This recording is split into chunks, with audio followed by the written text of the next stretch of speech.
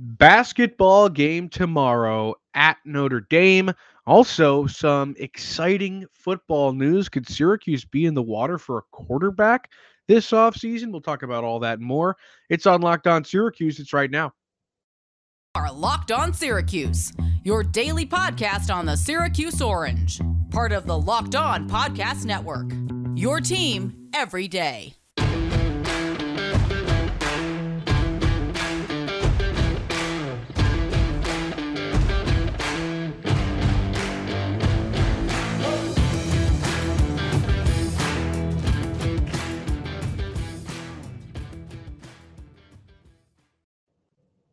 Matt Bonaparte, Owen Valentine with you on Locked On Syracuse. It is your Friday episode. Thanks for making Locked On Syracuse your first listen every day. We're free and available wherever you get podcasts. And today's episode is brought to you by Bet Online. Bet Online has you covered this season with more props, odds, and lines than ever before. Bet Online, where the game starts.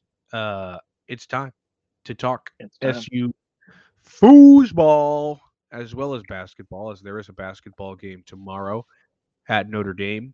Purcell Pavilion, correct? That's what their place is called. I think. I think so. I think, right? Yeah. But before we get to that, let's talk a little bit of football news. And that news is that Brennan Armstrong, former Virginia quarterback, has entered the transfer portal. Now, this immediately comes to the mind of every Syracuse fan because Robert and Jason Beck used to coach there. So maybe, and this is not only us, just making that connection, but also Brennan Armstrong had an awful year. Seriously, was terrible. In the last season, he was fantastic. He threw for 4,449 yards last year, 31 touchdowns. He had a 65+% completion percentage. He was awesome last year. This year, I mean, he was terrible. 2,200 yards passing, 7 touchdowns to 12 interceptions. He only had 185 completions. He only barely had more attempts this season than he did completions last year. He was terrible this year. And there's no denying that it's because Anae and Beck are gone. They're not at Virginia anymore. There's no denying that is the reason for his dramatic transformation into a bad quarterback this season. Now, what's the first thing on his mind? Maybe it's, I'm better than that Schrader guy, and I'm better than that Carlos guy, and those are my two guys at Syracuse, and I want to play for them again because if I do, I could go to the NFL. If I don't, there's no shot I'm going to the NFL. That's what I assume he's thinking, but he just probably wants to change of scenery too, after just such a bad year. But what do you think? Do you think Syracuse stabs at it? I think there's no chance Syracuse goes and gets him. I wish they would because they actually might have a chance at winning something. But I mean, we talked about this yesterday. I was just about to say 14 quarterbacks in that quarterback room or whatever. It seems like 1,000 of those guys. And you're going to add another one. I mean, if you did that, you'd probably, I don't know, like Schrader would just be sitting behind him. Like maybe Schrader would transfer mid-season. I don't even know. I mean, it would be really, really weird to see because there's no shot Brendan Armstrong shows up, you don't start him. Yeah. I can't imagine you're going to pitch a guy to come here and not play. At that point, with one final year, in theory, it makes no sense. And it is funny that we talked yesterday about, they can attack the transfer portal for any position besides the quarterback. And what do we do 24 hours later? Yeah. Like, there's a quarterback. They should go get him. They're shiny, and I like them. This is the one quarterback that, like, you immediately have to think that. Big name quarterback. Good to not give a look. A big name quarterback enters the transfer portal, and I'm like, you know what? I don't think it's like that. But Brennan Armstrong, with the 1,000% direct connection to Syracuse right now, the two coaches that led him to stardom and being outstanding last season, averaging over 400 yards in the air per game, nearly 3 touchdowns a game passing. He was outstanding. They leave, production dips off. I will say we cannot go this episode and talk about how, the dip in production is also a result of 5 new offensive linemen. also Sure, contributes absolutely. to the down year. But 100%. he was a different quarterback this season than he was last year when he was with Anai, when he was with Beck. And maybe, he's aware of that and wants to be back in that situation. The issue is, we talk about it. Syracuse's quarterback room is absolutely loaded. If they get him to transfer, I would assume people have to leave and jump ship. Or it's going to be a weird situation where you've got Armstrong starting with a 2-year starter in Schrader behind him, and Del Rio Wilson just, I don't know, with his hands crossed or his arms crossed, standing there. I don't know what the situation becomes. I don't know right now. I'm thinking off the dome here. Do you want him to make a push? And do you want, if you're, Syracuse football and you don't think it's a shoo-in that he comes here, is it worth a push where they're in this final decision and now Schrader knows that, they don't really want me. They want to go with this other guy. If you're going to get him, great, but do not put this, half attempted push towards Armstrong.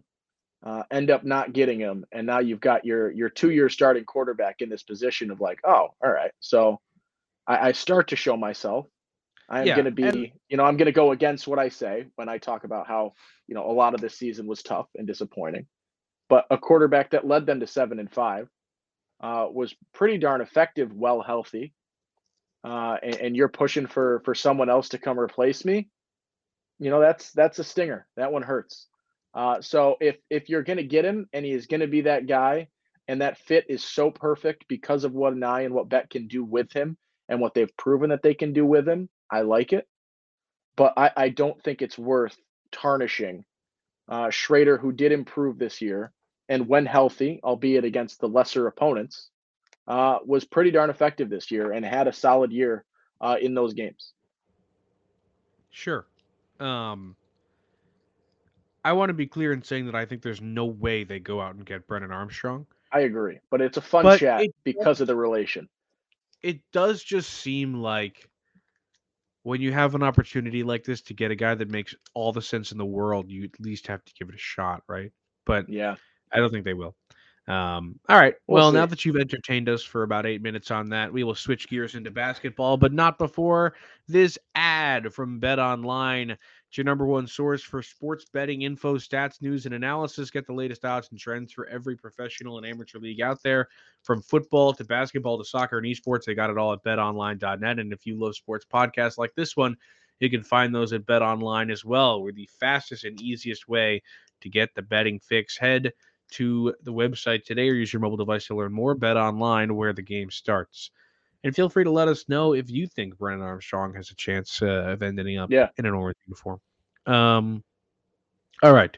Let's switch gears to the game that is upcoming tomorrow at Notre Dame. Mike Brey is leading an interesting squad over there that has been very successful so far this season. They are 6-1 on the year. They have been very, very successful against some teams that usually aren't, except for Michigan State, who they clattered on the last day of November, 70-52. They beat the Spartans.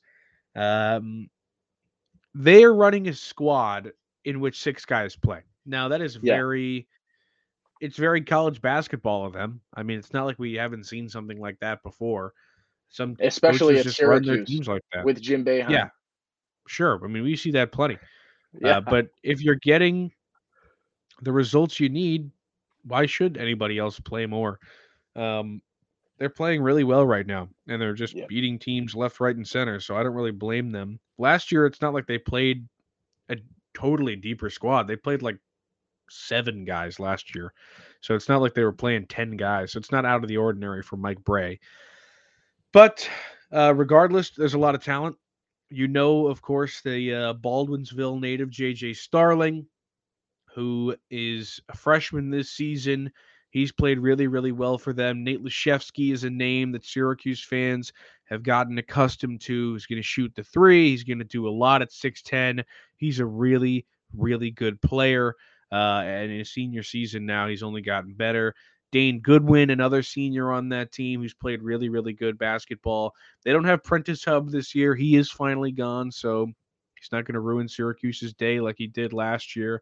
But those three guys, as well as Cormac Ryan, the senior, and Trey Wirtz, the senior, a very old team other than J.J. Starling and Ven Allen Lubin, who's the guy who comes off the bench. It's 4 seniors that play and 2 freshmen. It's very weird. It's like a really, really weird team. It's the perfect balance of experience and inexperience. Yeah, I guess so. And they're playing really good basketball. So their one loss came to St. Bonaventure on the road. They lost by 12 points to the Bonnies. But other than that, I mean, like we've said, they played one close game. They beat Lipscomb by 1 point.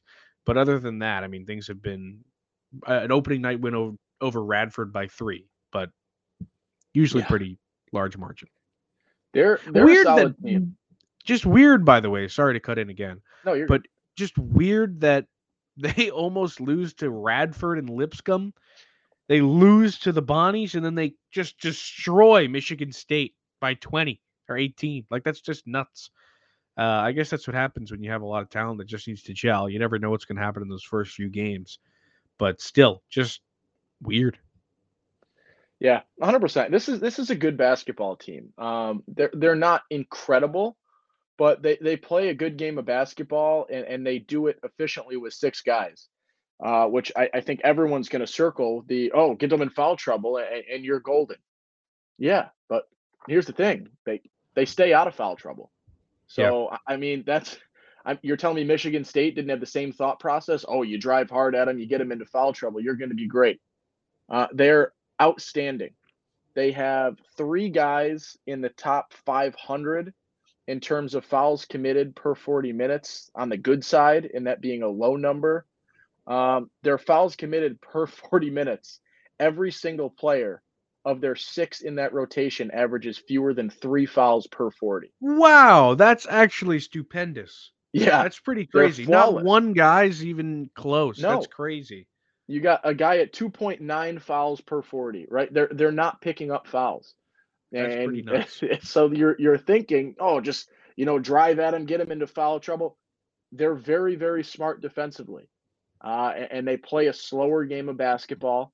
They do what they need to do. And as you were saying, I mean, all of these guys work really well. I mean, Wirtz can get you at the 3. Cormac Ryan, you talked about. Starling has been outstanding. Leshevsky's freaking outstanding. Oops. Whoops, we're going to take a second with that one. That man's so good. He's torched him so many times. I can't even control myself. I mean, the guy is outstanding. I love watching him play. I forgot how good he was. And then I was watching, I think it was like 3 minutes in to that Michigan State game, and he's got the ball at the perimeter. He hits a murderous ball fake. Puts the ball on the floor. It was murderous? Oh my, it was impossible to not bite. It was that good. Puts the ball on the floor, finishes at the rim. Like, I was like, oh yeah, I forgot how good he was. He is that good. And this team is really in good shape at this point. And, I got to give the nod to Starling as a Liverpool guy myself. My brother played against him. I watched him play, all through that. My younger brother was playing against him a good amount before before Starling left the area. And it's cool to see the growth out of him. It was a guy that you always saw, playing up a couple of years and competing. And more than competing. And then he continues to get this recognition and is outstanding. I played against him at the Y a few times, I think, just to throw that mix in there as well. He is a guy that's fun to watch. He plays a great game of basketball. Obviously, as Syracuse people, you wish you could have kept, the Central New York guy in Central New York. But he's done his thing. He went to high school in South Bend. Like, correct. That's where he stayed local, but not the local you wanted him to stay local. He's been great. It has been cool to see. It'll be interesting to watch and see him play against Syracuse, just because I think, even though it makes sense that he goes to Notre Dame, given where he was playing, I think there'll always be a little bit of a sour taste that Syracuse wasn't a little bit further in that conversation, Yeah, for what that's worth. So it's a good team, and it's a team that can present Syracuse some difficulties. But this is also a game that is, if Syracuse wants to turn the season around, it's a game that they're going to have to compete in and find themselves in a position to win, or this is going to continue to get worse. Right? This is a game that you can bounce back in. They're beatable. They're not incredible. They're very good, but this is not a game that you have to automatically chalk up as a loss. I'm not sure they can win or they will win, but it's not a shoe-in loss given this team, given the moments that they can have. And this is a game that when you look at the rest of the season, you're going to need to win these games if you want this season to be big one. salvageable. 100%. Totally. I was just looking at the rudimentary stats a little bit, and when you do, just go game by game. The games that were close or games that they lost this season. That's of course the only one against the Bonnies that they lost. But the Radford game and the Lipscomb game as well. All those teams shot the three really well against Notre Dame, at least 40%.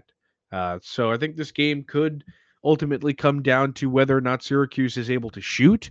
And we know that the SU offense, every game so far this season, has just been either Judah, figure it out, or, throw the ball down to Jesse and hope. So I don't know how much help they're going to be in terms of whether or not they can hit the three, but I hate to say it, but the it might depend on whether or not Joe Girard shows up. Like, I hate saying that, and Owen's laughing at me, but I hate Oh, because saying it, but it's you true. got to think it, right? That's the case. It's like you have now built your team around Joe hucking up threes. If he doesn't do it, they lose.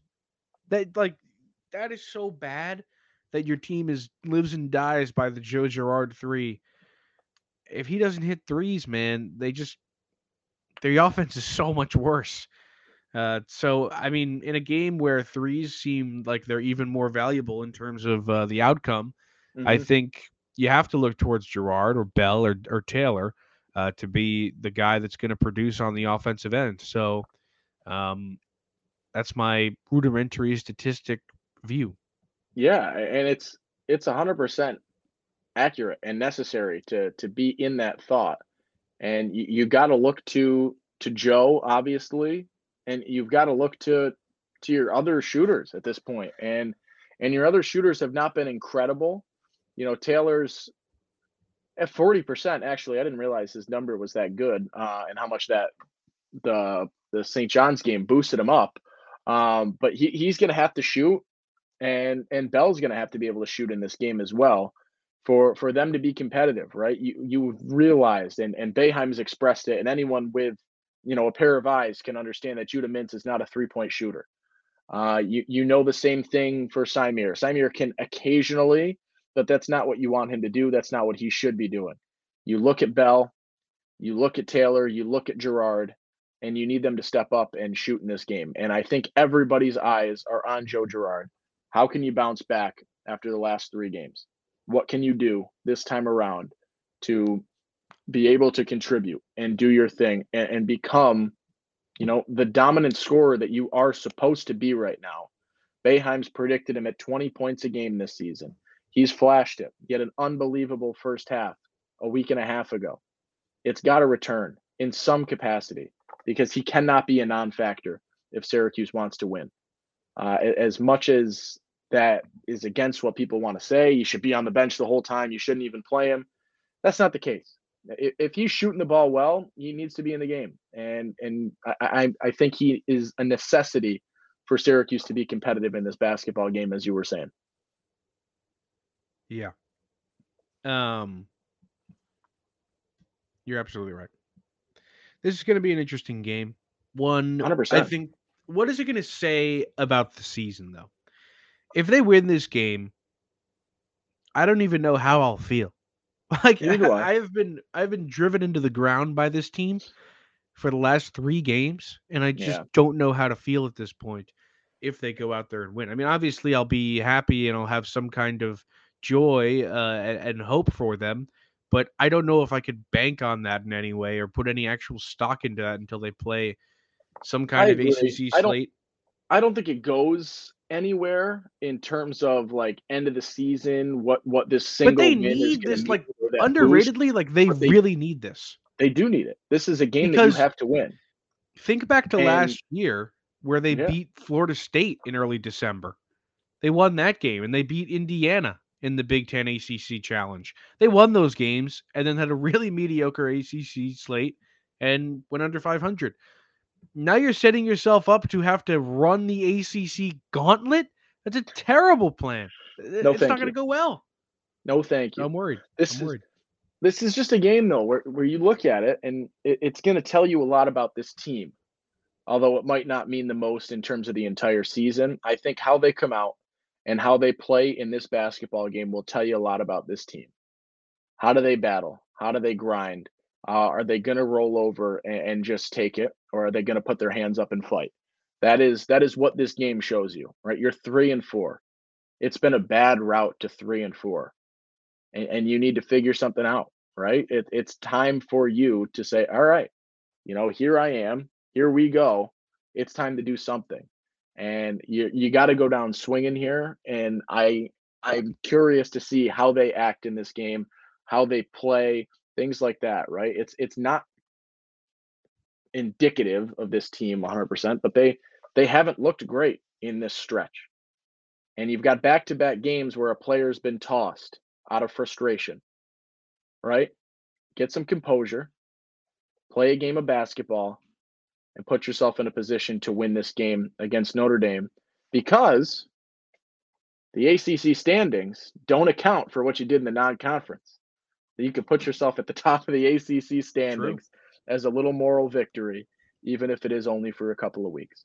So you're thinking Yeah. ACC game, you're thinking ACC win, you're thinking this is a team that needs to show that it's here to grind, that it's here to put up what it can in terms of a fight, in terms of a battle. And I think how they play in this game, how they approach this basketball game, and whether or not they come out swinging or they come out flat tells me a lot about who this team is and the identity of the players on the court. Sure. Absolutely. Do you have a key and a prediction in this game, Mr. Valentine? This is the softest of keys ever. My key is to win the basketball game. That's You, not a what, key. That is a whatever hope. way.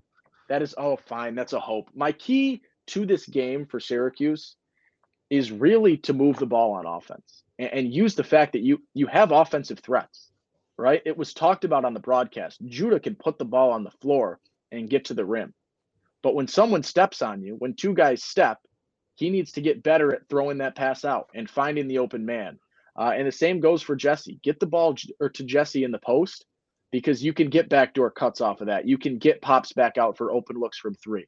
If they move the ball on offense, they're going to allow themselves to make more mistakes in a way. Like you're not going to have to highlight every single play because you're not getting shots. You can miss shots when you're moving the ball because you're going to continue to get open shots. So they have to move the basketball around because it is going to afford them so much better looks. And you're going to need to, as you said, hit the three in this basketball game. That's what put Notre Dame in its one loss and closest game so far this season. So put yourself in a position by spreading the ball, by moving the ball, by putting the ball on the floor and penetrating a little bit to be able to pop out for open looks from three, because you do have guys on this basketball team that can hit open threes. That much is true. Justin Taylor, definitely one of those guys. He's been Yeah. awesome. For me, a key for me is to teach Judah that he doesn't have to do it all on his own. Yeah. If that's Judah big. doesn't try to do it all on his own in this game and they actually have some kind of team offense, it changes the entire complexity of it. I mean, last game we saw Judah try and figure everything out, throw the ball inside, ends up throwing it out of bounds twice, dribbling the ball off his leg. He just looks really frustrated out on the court. He needs to realize that it doesn't all have to be him. Yeah. Maybe, I don't know, I get wanted some to get your alumni to thoughts talk on to him. this. Sure. I don't know if someone tweeted it at us or if it was just a tweet that I saw, but someone posed the question, and maybe I'm having a blank right now up top, and we talked about this on here, in which we'll just move on. But someone thought, and I think it's a decent idea. I'm curious what you think. If Joe played more with Symir, who is going to facilitate a little bit better and pass the ball a little bit better, would that boost him? Or is that not the difference they need right now? That's not a big enough difference. I mean, yes, but I think that would help. I think that would be better. I mean, that's what we saw in the ACC tournament with against Duke. Symir playing really, really well, and Joe being able to play really, really well off of him. I think that tandem works, and we know that. So I think you're absolutely right about that. Whoever tweeted it. Would you then not play Joe with Judah? Like, who plays next to Judah? Would Joe just not start then, or would Judah not? I don't start? know. I don't know how that rotation works, or if the rotation is just maybe you pull Judah for Symir a little bit differently, so that they I think have a little more overlap. The problem with that is that Jim doesn't want to have Judah not on the court. Yeah, and the best player on the team is Judah, and he doesn't want Correct. Judah not to be on the court. Yeah, it makes 100% sense. But just it was just a food for thought question. I like that. My prediction in this one. Oh boy. I'm gonna go. I think KenPom's got 67-62 in terms of Notre Dame. I think it's a little bit higher scoring than that. You think? And of course, wow. I just don't really? have any faith You think that it's they're gonna lower? score points. They scored 44 points last game. That's a fact. I just told you. Fine. I will. You know what? Stick to your guns. Can you go man. first? Now you've thrown me off my game. I'm so overwhelmed now that you said that. Sure, man. I'll go first. I can't say that I had a number in my head, but I will go first. Notre Dame scored 88 points.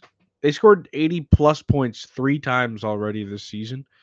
Of course, against non-power conference teams. A MAC team, a Horizon League team, and an Ohio Valley Conference team. So I wouldn't put too much stock into it. But I'm going to say they score like 72 points. And if Syracuse can muster like 60-something, I'd be pretty happy. I think Syracuse is going to lose this game like 72-61.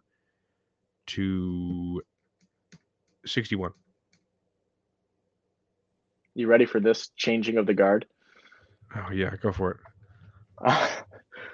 Notre Dame plays a slow game of basketball, which means this game is going to be lower scoring than what KenPom's got. You threw me off so much that I'm going to completely flip the script. I'm thinking more margin here. Take my score in terms of total points with a grain of salt here. I'm going to go 63-58.